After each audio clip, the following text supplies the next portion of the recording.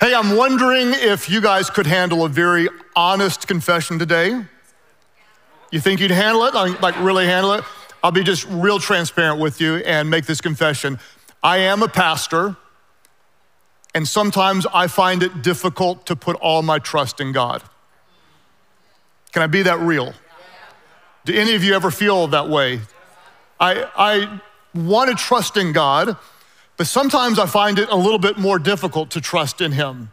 It's easier to say, trust in God, than it is often to do this. You might be able to relate. You might feel like, I love God and I believe in God, but I still feel so uneasy about the future. When you look around, there's a lot to feel uneasy about, isn't there? There's the tension all over our country. There's the racial and political division that's very, very real and important that we navigate through and do well. So often you may look around and you ask yourself, like, what if, and start playing the what if game. What if so-and-so happens as life goes on? And it's really easy to ask a lot of what ifs in the current climate and environment. Like, what if the wrong person gets elected into office? Whoever the wrong person is for you, right? What if I lose my job?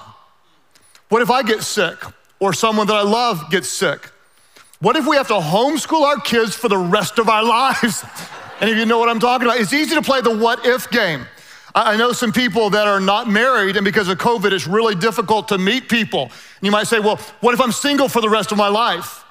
Or what if I do get married, but I marry the wrong person? Doesn't that mean we'd have the wrong kids? It's complicated. Or what if I do get married, I marry the right person, and I have the right kids, but I have the wrong job? But I can't quit my job because my kids need braces. And if my kids don't get braces, then they will marry the wrong person. And that means they'll have the wrong kids, which means I might have the wrong grandkids. And that would be an awkward conversation with my grandkids. You aren't the kids that I was expecting. See how easy it is to run down all the what ifs. I don't know about you, but I want to trust God. But sometimes I just want to say, God, it's difficult to trust in a God I can't see. There's a lot that I can see, right? I can see the COVID craziness everywhere. Some of you, I can see it in you. I can see whenever my bank account goes down. I can see all the tension every time I read or watch anything in the news. God, I want to trust in you, but it's hard when I don't really see you. Or some of you might say, how can I trust in God when I did trust in God, but He didn't do what I asked Him to do? I prayed, I had faith, I believed and I trusted Him, and He could have, but He didn't. I really want to trust in God, but sometimes it's just not easy to do. And so that's why today we're gonna start a new message series in a very complicated season in our world called In God We Trust. And the title of today's message is this, it's a question, can you trust God? And the answer, I believe, is absolutely, unequivocally, yes, you can. But we're gonna need His word and His Spirit to help us do so. So let's pray as we dive into this message series. Father, I thank you for every person at every Life Church location, streaming on YouTube, watching at Church Online, God, even listening months from now in the archive. I pray, God, that your living word and the power of your Spirit would do for us what we cannot do for ourselves. God, would you build our faith to put our trust in you? Even if we don't see you, even if we don't feel you, God, help us to trust you, your goodness, your character, your nature. We pray this in Jesus' name. And everybody said, Amen. What I want to do today is I want to show you a story from Luke's gospel, Luke chapter 5. And I'm going to give you two prayers that I believe will help build your trust. Let me give you the context, and then we'll look at two prayers to help build your trust. The story behind the story is Jesus was at a lake by the Lake of Gennesaret, and he was teaching. It was kind of like a Bible study or what we might call a life group. And it was the end of a very frustrating day for some fishermen who had been out and did what they normally did, but they didn't have the success they normally had. They didn't catch anything, and so they were cleaning up their boats and putting away their nets. And Jesus walked up into one of the boats belonging to Simon Peter, and he said, hey, bro, would you take us out on the water? And so, sure enough, Simon took him out on the water, and Jesus gave a little lesson, teaching. And here's what happened in Luke chapter 5, verse 4. Scripture says, when Jesus had finished speaking, he said to Simon, put out into deep water. Somebody say deep water. Sometimes you have to go out of the shallow into the deep to learn what you need to learn. He said, put into the deep water. And Jesus said, let down the nets for a catch. Say, let down the nets. Type that in the chat if you will, let down the nets. Just type it in, let down the nets. He said, put out into the deep water and let down the nets for a catch. And Simon answered, let me pause before I tell you what Simon said, because to me, this is Simon doing his best to be polite. He's got Jesus, Rabbi, this very important person who just taught a really great message, asking him, an experienced fisherman, to do something that makes no sense whatsoever. And so we're gonna watch as Simon tries to be polite, but I can guarantee what he's thinking is, teacher, you teach, I'm a fisherman, I'll fish. You're a rabbi, you rabbi, and I'll do what I do.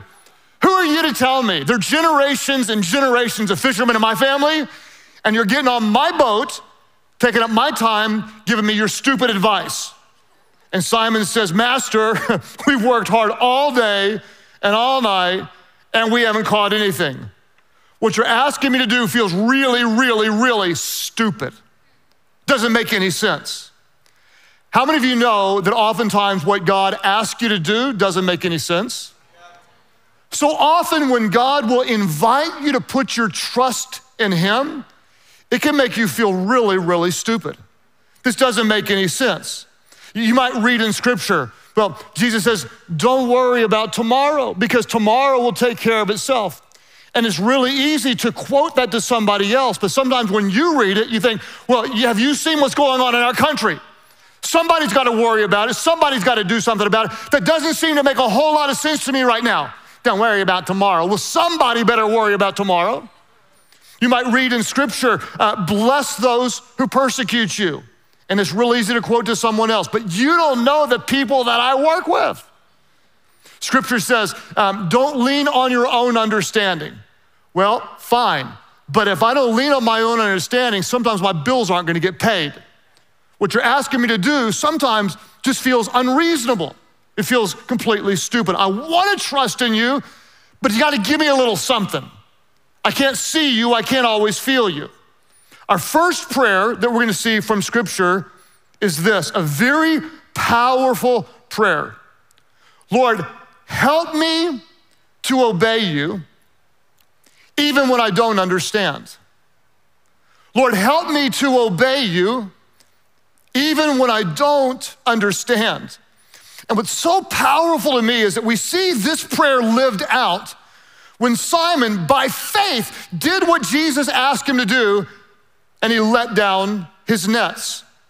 Look again at our scripture. Simon answered, hey, Master Jesus, we've worked hard all night and we haven't caught anything, but because you say so, I'll let down the nets.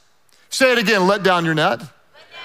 Type it in the chat, let down your net. This doesn't make any sense to me, but because you say so, Lord, help me to obey even when I don't understand. This doesn't make any sense to me, but because you're asking me to do it and because of who you are, God, I'm choosing to put my trust in you. And this action leads us to the conclusion that you don't have to understand completely to obey immediately. You don't have to know the end of the story to turn the first page of a story and be obedient to the one who asked you to do this. A lot of times when we think of like trusting God, we tend to think about the big things like, okay, God, you're gonna ask me to obey and move to a new city or start a new career, and that may be the case. But what I found is to really grow in our trust and our faith in God, it often starts by trusting him in the smallest ways. And sometimes the smallest acts of obedience and trust lead to the biggest results, the biggest blessings, and the biggest miracles. In fact, I'll give you just a real personal example that blessed me in the middle of a very difficult grieving situation. How many of you were here for At the Movies a couple of weeks ago, or you watched online? Excellent. In the final week, we talked about being the light into the world. And what I do is I'll actually script out a draft. Sometimes I'll follow it word for word. Other times I'll kind of edit it along. And I was prompted in the writing of this draft to add just a couple of words. The strangest, most unusual thing, and I'm gonna read you what I said, and you may remember it from them, but what I said was, I was talking about people who might not know Christ, and in my notes, exactly word for word, I said you might have a family member, a mom or a dad, a sister or a brother, maybe even a child, your own child who doesn't know Christ. Maybe it's someone that you work with. Maybe it's a friend at the gym. Maybe it's a classmate, or it's a next door neighbor. When I was writing this, I felt unusually prompted. Can't explain it, no big deal, but out of an act of obedience, I just added the words sorority sister, which is not something I would normally add. If you're just playing the odds, like how many 18 to 24-year-olds do we have in our church who happen to be female, who are also enrolled in college, who are going to college in this crazy time, who also said yes to be in a sorority? It's a very small group. Honestly, I don't wake up thinking about sororities or fraternities very much at this point in my life. But I felt prompted and I wrote it down and said, maybe it's someone you work with, a friend at the gym, a classmate, maybe a sorority sister or a next door neighbor. Well, I had no idea that on that very weekend, there would be a young lady who was a part of a sorority who was tragically killed by a drunk driver. And I had no idea that on that weekend, there would be 30 of her sorority sisters that would gather together grieving at our campus. And I had no idea that there would be a time where my campus pastor would gather together with them and pray. And the report I heard on the other end was that the moment that I said maybe it was a sorority sister, all 30 of those grieving young girls felt like God acknowledged them in the middle of their pain. The smallest, most minute act of obedience. But because you say so, I'll do this. Lord, help me obey even when I don't understand. You don't have to understand completely to obey immediately. How do we grow in that trust? How do we learn to trust in a God that we want to trust in? But sometimes it's hard because we just can't see him. What I want to do is I want to give you some advice, and it's only in this area. What you got to do is you just got to get clingy. Get clingy. Now, I promise you, if you're dating, you don't want to get clingy. That's just like weird. Now, I am married to Amy, and honestly, I can be clingy to her. She'll tell you. Sometimes I just like touch her. She's like, get off of me, get off me. You know, don't do that with the person you're dating. But when it comes to God, sometimes you just need to get clingy. There's a great Bible verse. If you've been a Christian for a long time and you have a coffee mug with a Bible verse on it, it's probably this one. Proverbs 3, 5 and 6 says, trust in the Lord with all your heart. Lean not on your own understanding, but in all your ways acknowledge him. The word acknowledge comes from the Hebrew word yada, which means to know. In all your ways, know him and he'll make your path straight. In all your ways, you know him on the mountaintops and you know him in the valleys. When you know him in the good times, you learn to trust him in the bad times. How do you know God? How do you know him? How do you know him intimately? How do you know him, trust him, walk in him? The only way that you can know him is to be close to him. And the way to be close to him is to cling to him. The word trust at the very beginning of this verse, trust in the Lord. How do you do that? The Hebrew word translated as trust is the word batak. Everybody say batak. Talk sounds like you're hacking a loogie on it, whatever, right? But what this word means is it means to cling to. Not just to be close in proximity, but to hold on to and to not let go. Here's the key. In order to hold on to God, you have to let go of whatever else you were previously clinging to. In order to trust in Him, you lean not on your own understanding. Can I say for a moment, that's just hard? That's almost not fair. To tell me not to lean, I'm wired to lean on my own understanding. Some would say it's a strength that I can figure this out. But when you get to the place where you let go of your own understanding, your own plans, your own desire, your own will, your own strategy, your own place of comfort, and when you cling to one who is a rock who will never fail you, you cling to the faithfulness and the goodness of the only one who really is good, then anything else that brought you the illusion of security before fades away in the presence and the strength of the goodness and the grace and the presence of God. Somebody here needs to get clingy. Look at the person next to you and tell them, get clingy. Type it in the chat, I'm a clinger, I'm a clinger, I'm clingy. Type it in, I'm clingy, I'm clingy, I'm clingy, I'm clinging. What do you need to do? Somebody here, it's time to cling to the promises of God. Don't let go, cling to the promises of God. God, I thank you that I can cast my cares upon you because you faithfully care for me. God, I'm clinging to your truth that you will provide all of my needs according to your glorious riches in Christ Jesus. God, I thank you and praise you that you're working in all things to bring about good, God, to those who love you, who are called according to your purpose. God, I cling to your truth that you will never leave me, God. You will never forsake me, God, that when I draw near to you, God, you always draw near to me. God, thank you. You are close to the brokenhearted. God, you save those who are crushed in spirit.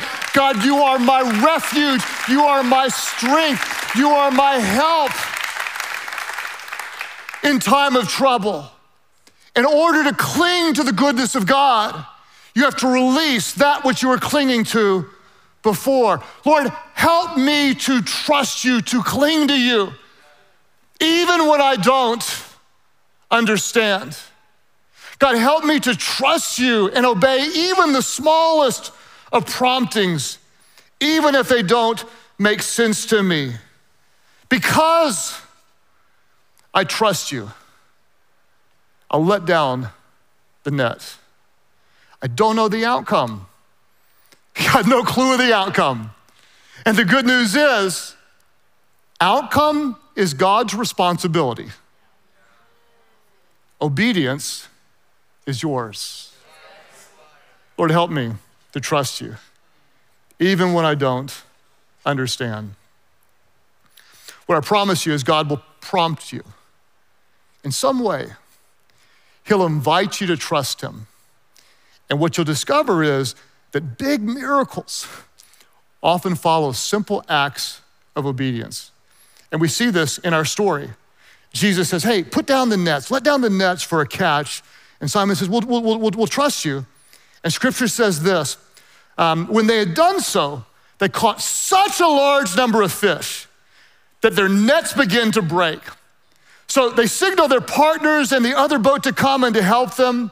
And they came and filled the boat so full that they began to sink.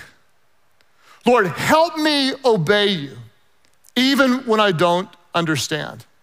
And our second prayer we can pray is this: Lord, help me surrender what I cannot control. Lord, help me surrender what I cannot control. I love this. Simon obeys and he lets down the nets, and he's surprised, catches so many fish that the nets can't even contain them. And suddenly he realizes, oh my gosh, Jesus is not just a rabbi, he is a holy one. And Peter falls down and he says, get away from me, Rabbi. I'm a sinful person. I'm not even worthy to be in your presence. And here's what Jesus did. If you imagine his love, Jesus says to Simon, hey, Simon, don't be afraid, bro. From now on, you'll fish for people. From now on, what you've done your whole life, I'm going to use those same skills, but give you even a higher calling. So what happened? They pulled up their boats on shore. I want you to watch this. What did they do? Let's say it aloud. They pulled up their boats on shore, and what did they do? They left everything and they followed Jesus. They left everything. What did everything include? Everything included their nets. The very thing that represented provision, represented security, represented the future. They left everything, including the nets. When it comes to your nets, whatever that is, that which provides safety, your understanding, your hope, your bucket list, your if only this, and God, here's what I need. When it comes to your nets, first thing you do is you let them down when he invites you to, and then at some point, you lay them down. I surrender this completely. I let go of my plans. I'm trusting this to you. I'll say, this is not easy. There's nothing easy about this. This can be one of the biggest steps of faith ever when you say, I'm not just letting down that which makes me feel secure, but I'm laying it down. And I'll tell you about the nets that my family's been laying down. For those of you who've been a part of our church for a while, I told you about Mandy, my second daughter's health struggles. Well, I want to introduce you to 3 of my daughters, and I'm glad it's not 4. I do have another daughter, Katie, and she's not in this story, thankfully. On the left is Mandy, who's married to James. In the middle is Joy, the youngest, who is my favorite. Just ask her, she'll tell you. That's what she tells everybody, I'm Daddy's favorite. And then I've got Anna, who's married to Luke. We've told you about Mandy's health issues. I haven't told you publicly about Joy's and Anna's. And part of the reason is because when I do, then a lot of people know, and sometimes our kids like privacy. But they're at the place right now where, because the challenges have been real enough to impact their lives and people don't understand, they said, Dad, you can go ahead and tell the church. 3 of my 4 daughters have a genetic issue, and because of some complications of how they grew up, some things that we did not know, have brought real significant challenges to them. And so, for example, Mandy was unable to function for quite some time, like literally could not even come and sit in church. And she's doing better, thank God, doing a little bit better. Joy, who is vivacious and wild, will come to church and serve all weekend long, and then often cries herself to sleep because of the pain on the back end. It impacts her a little differently. Anna, who's now married, she was a sophomore in college when the doctors told her to drop out of school because it was too much for her body. And so if you can imagine, just as a dad, looking at these 3 girls who love Jesus with all their hearts and just are full of faith, sometimes we ask God, like, why? We've been to the best doctors and have the best advice, and many of you will say, have you tried whatever? And I would just respectfully say, yes, we have. We have the best advice, and we thank you for caring and praying. And we have an army of people praying for them. And while they have made some improvement, there's still a long way to go. And so as a dad who loves God and wants to trust God, there are times when I just say, God, what about it? Why don't you just do something? Come on. Come on, God. You can, and you haven't. And I don't understand why.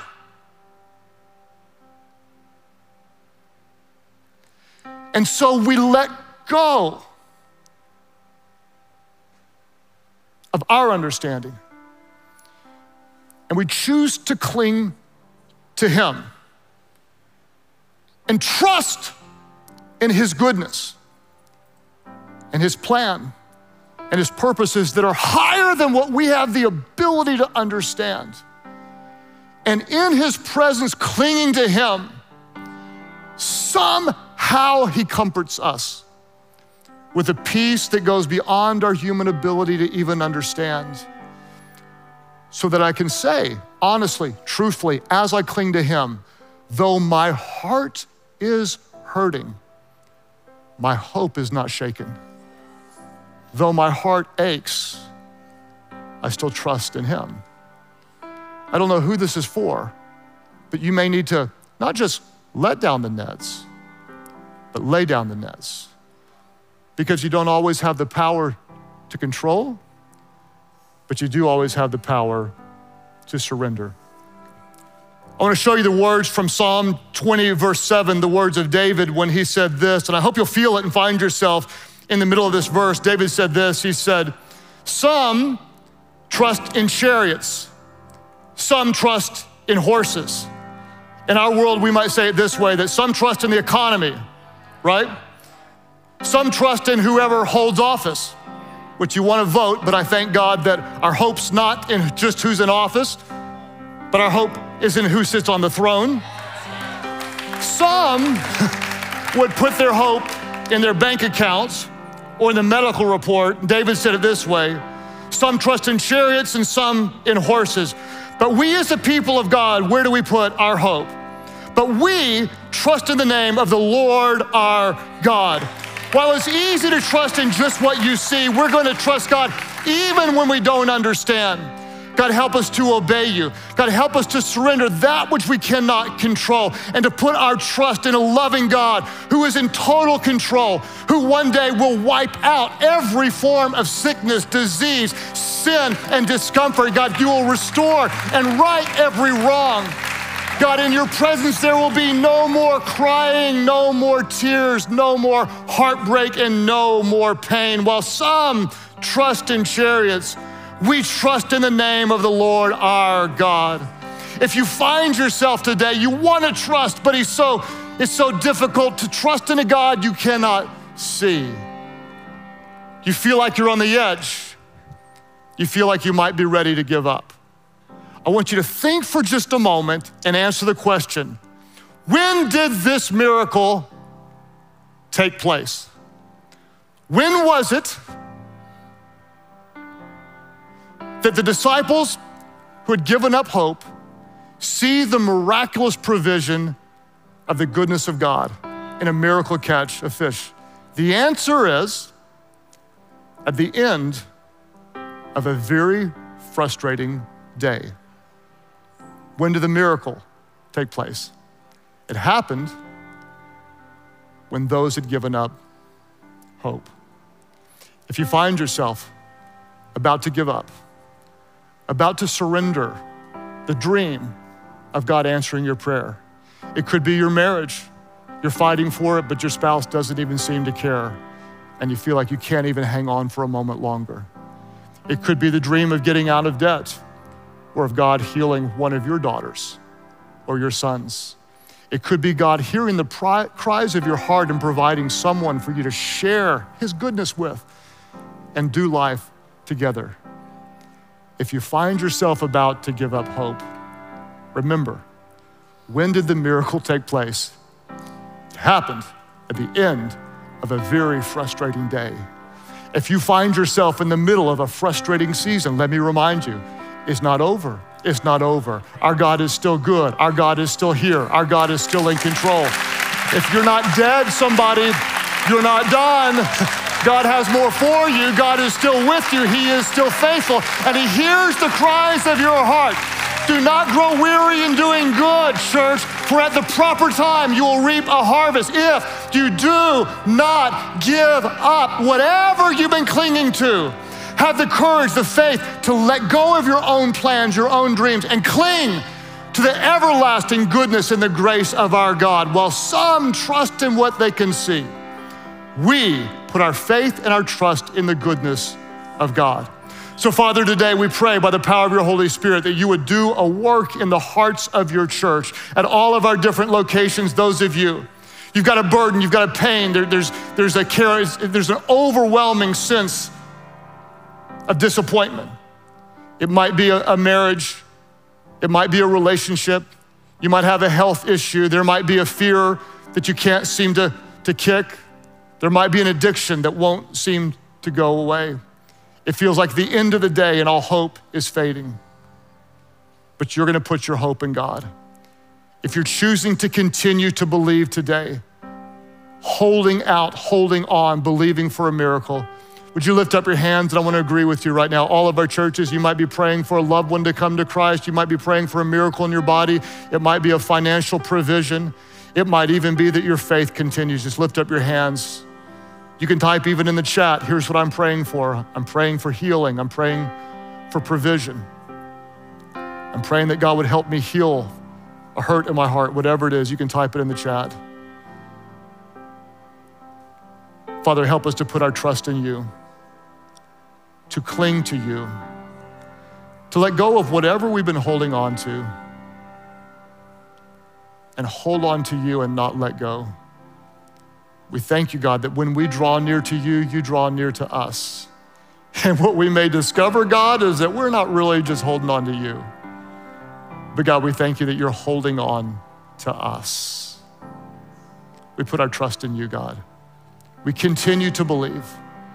And God, by faith, I believe for Mandy, for Joy, and for Anna, that the mighty name of Jesus would bring healing for every hurt, for every sickness, God, for every crushing disappointment. We lift these up before you and thank you that there is a name above every name. His name is Jesus. We put our hope in you. As you keep praying today at all of our different churches, there are those of you that you may recognize, I don't really have an ongoing hope and trust in God. You may kind of believe in God, you may even want to trust in God, but you haven't put your whole hope and trust in there. If we sat down and had a conversation and I just ask you where you were spiritually, you might kind of hem-haw around, you might not really know. And let me just be as clear as I can be who Jesus is. He is the Son of God. He was perfect in every way. He never ever sinned. He invited people like Simon Peter, a very lost and rough, rebellious fisherman, to leave everything and to follow him. He came for those who are hurting. He came for those who are broken. And Jesus, as the perfect sacrifice, because he never sinned, he gave his life as a sacrifice on a cross for the forgiveness of our sins.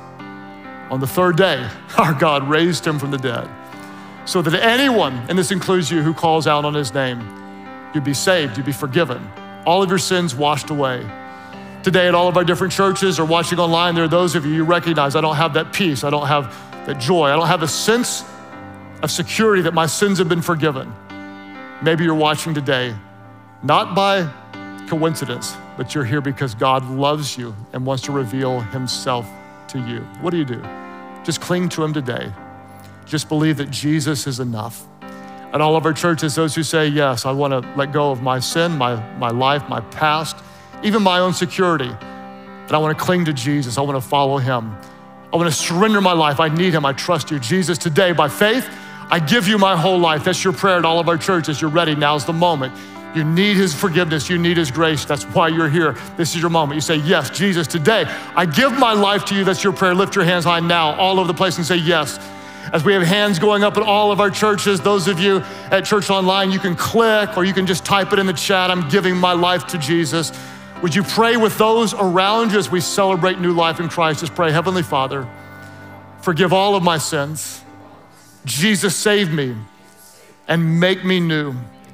Fill me with your Spirit so I could follow you.